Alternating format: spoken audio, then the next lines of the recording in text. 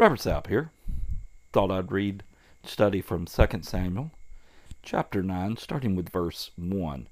If I had to give a title to this podcast, it would be The Tablecloth of Grace. And David said, Is there yet any that is left of the house of Saul, that I may show him kindness for Jonathan's sake? And there was of the house of Saul a servant whose name was Ziba.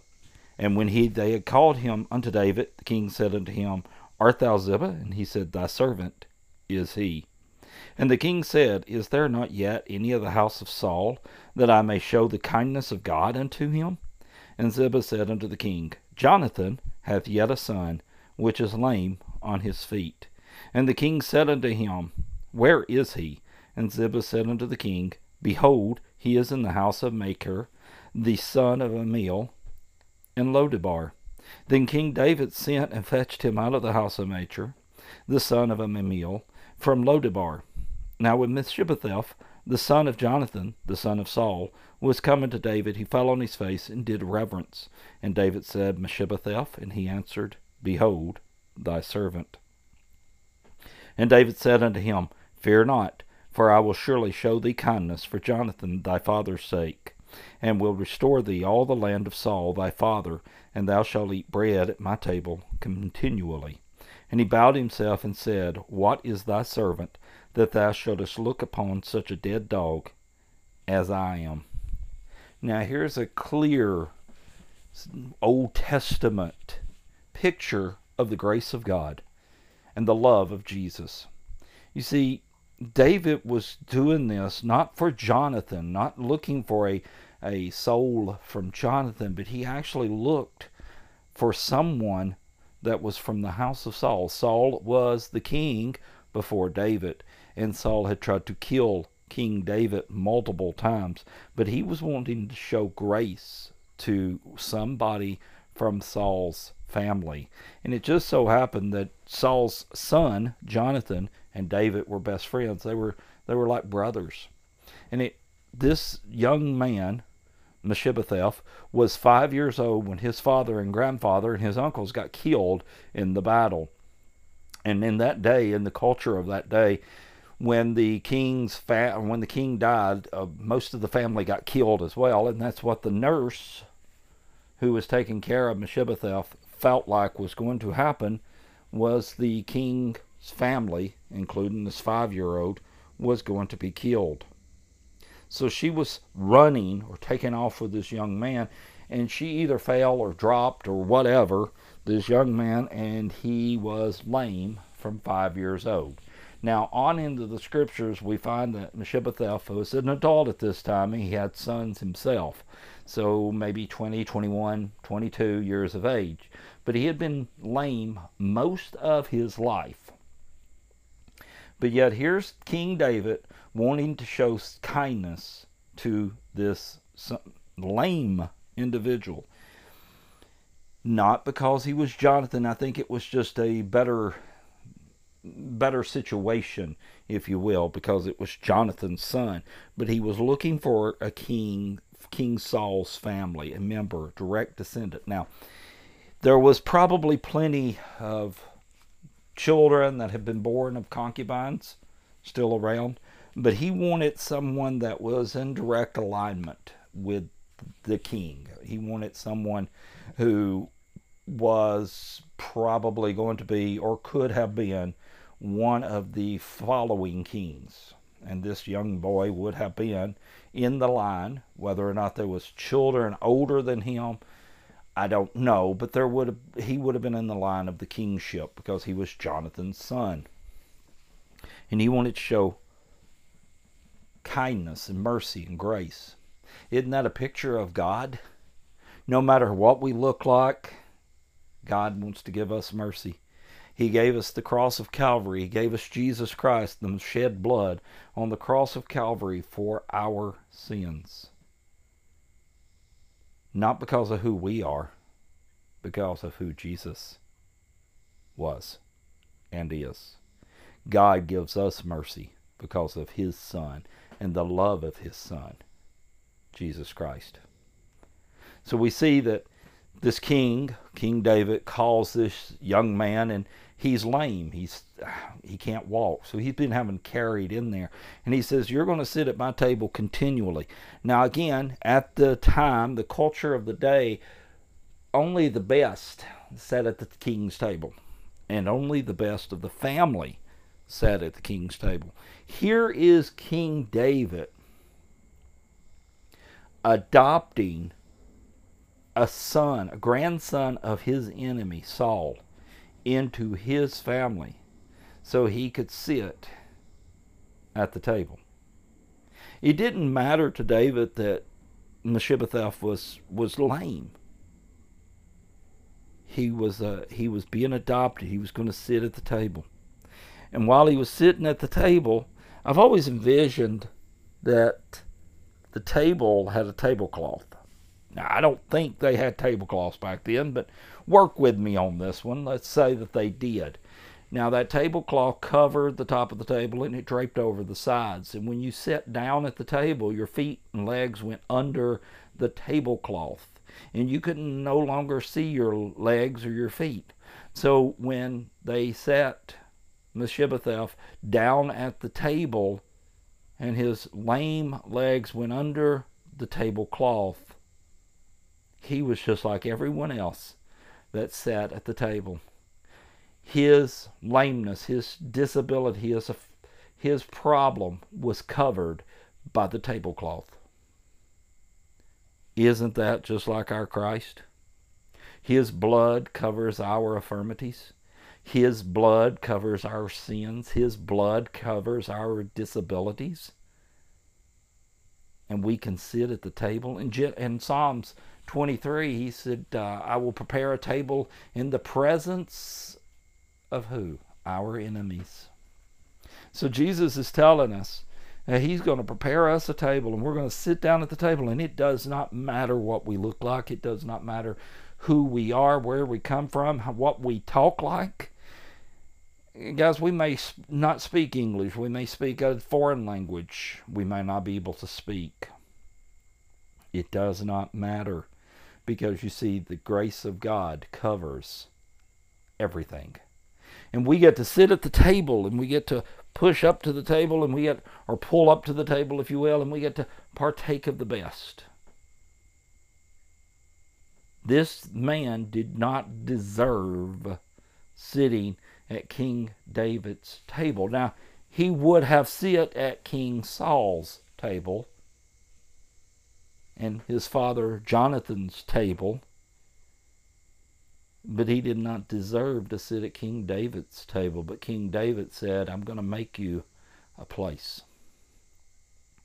I'm going to set you a place at my table, and you're going to sit at my table, and you're going to eat bread off of my table continually until you pass away. That's the grace of God in our life. God said, you'll sit at my table as long as you have accepted Christ as your Savior. You'll sit at my table. It's the sin of disobedience that keeps us from going to heaven. It's not God. It's not Satan even. It's the sin of our disobedience. Now if you're not following Christ, you are following Satan. There's no other options. There's two leaders. There's Jesus and there's Satan, and it depends on who you are following. If you have accepted Christ as your Lord and Savior, you're in Jesus' camp. But if you have not made that acceptance, if you've not accepted what Christ done for us on the cross of Calvary, then you are sitting and following Satan, and you are in Satan's camp, and you are an enemy of God. Now, hear what I just said. If you've not accepted Christ, you are following Satan, and you are an enemy of God. But Jesus dying on the cross of Calvary and shedding his blood for you, for me, for whoever, he is adopting us out of the camp of Satan. He is adopting us out of his enemy's camp. He's making a way for us to leave Satan's camp and go into his camp. And there is nothing that Satan can do to stop it. He can stand back and he can lie to you, and he can lie to you, and he can lie to you and tell you that when you accept Christ, when you say, Lord, forgive me of my sins, he's going to climb up on your shoulder. He's going to whisper in your ear, you didn't get anything. There's nothing happened. This is a figment of your imagination. But I'm here to tell you that it is not a figment of your imagination. It is very much real. Now, I wish I could tell you that if you accept Christ, that everything in your world is going to be smooth sailing. I think the nautical blessing is full sails and following seas. I wish I could say that, but I can't, because the moment that you accept Christ, Satan wants you back in his camp, and he's going to do everything he can to get you back in his camp. But don't listen to him. Don't follow after him. Christ made a way through the cross of Calvary, through the shedding of his blood, to get you out of the camp of Satan and into his camp. He has adopted you, and because he has adopted you, we get to sit at the table of the King. And we get to sit there with all of our past infirmities, all of our problems, all of our situations. We get to sit there at the table of a king, because you're a joint heir to a king once you accept Jesus. The way is not easy. It's not smooth sailing.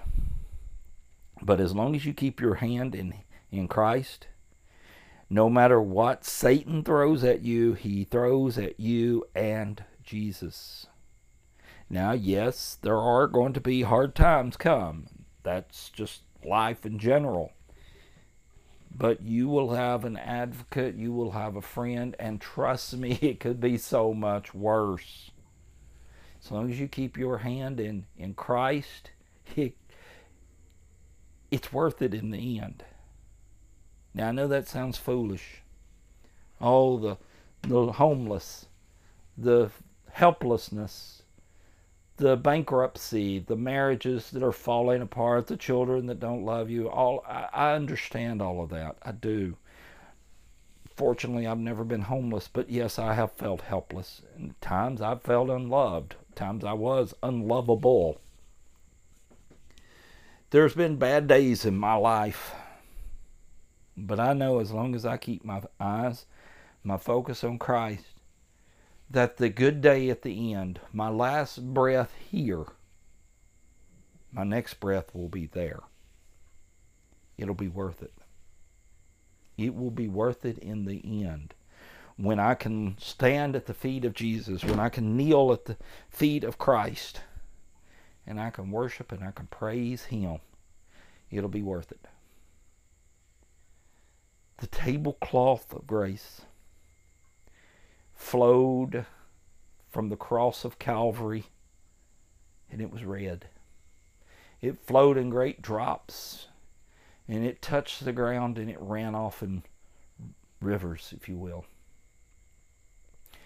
One drop of Christ's blood would have been sufficient, but to make sure, he shed every bit of blood he had. He gave it all to us. He wanted us to be completely and totally covered by his tablecloth of grace, his blood. And we get to sit at that table, and when somebody asks, what are you doing here? You can look at them, you can smile, and you can say, because my big brother told me I get to sit here. I will make a table for you in the presence of your enemies. So guys, Mephibosheth, he didn't deserve to sit at the table of the king. We do not deserve to sit at the table of the king. but because King David wanted to show mercy on someone in his enemy's family. And in this case, it just so happened that this young man was a direct descendant. He was a son of Jonathan, his friend, King David's friend. So he gets to sit at the table of the king because the king had mercy. Not because he, Mephibosheth, deserved it. You get to sit at the king's table not because you deserve it, but because Christ showed mercy from the cross of Calvary. And God loved Jesus so much that the shedding of the blood of Christ covers our sins. And they're put away from us as far as the east is from the west, never to be remembered against us any longer. And it's so simple to have a place set at the table of grace, at the King's table. All you have to do is accept Jesus Christ as your Lord and Savior. Now, you'll hear over the years in your lifetime, oh, just say the sinner's prayer. I'm here to tell you there's no such thing as in the Scriptures. From Genesis to Revelation, there is no such thing as the sinner's prayer. There's no magic words that you have to say. You just have to accept what Christ did for you on the cross of Calvary. You have to sincerely say in your heart that you are sorry for the sins that you have committed, and that you want the shed blood to be applied to your life.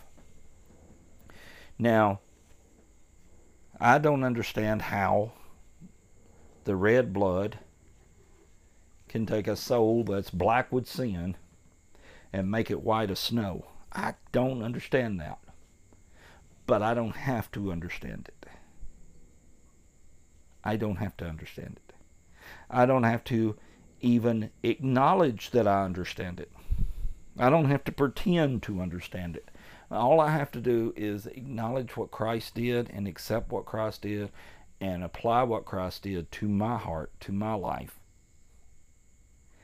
And I get a place at the table. Now, I'm the baby of 6, so that means there was 8 people in my house. And I told someone recently I never realized that tables could be shortened because we never took the leaf out of our kitchen table, out of our dining room table. I always thought dining room tables were that long or longer. But there was always a place at the table for the 6 children, for the mom and the dad. But there was always a place at the table for any of our friends that just happened to be there.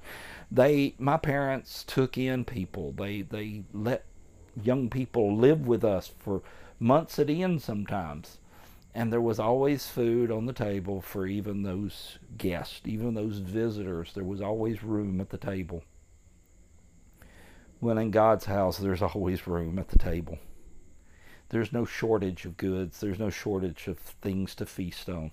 There's always room at the table.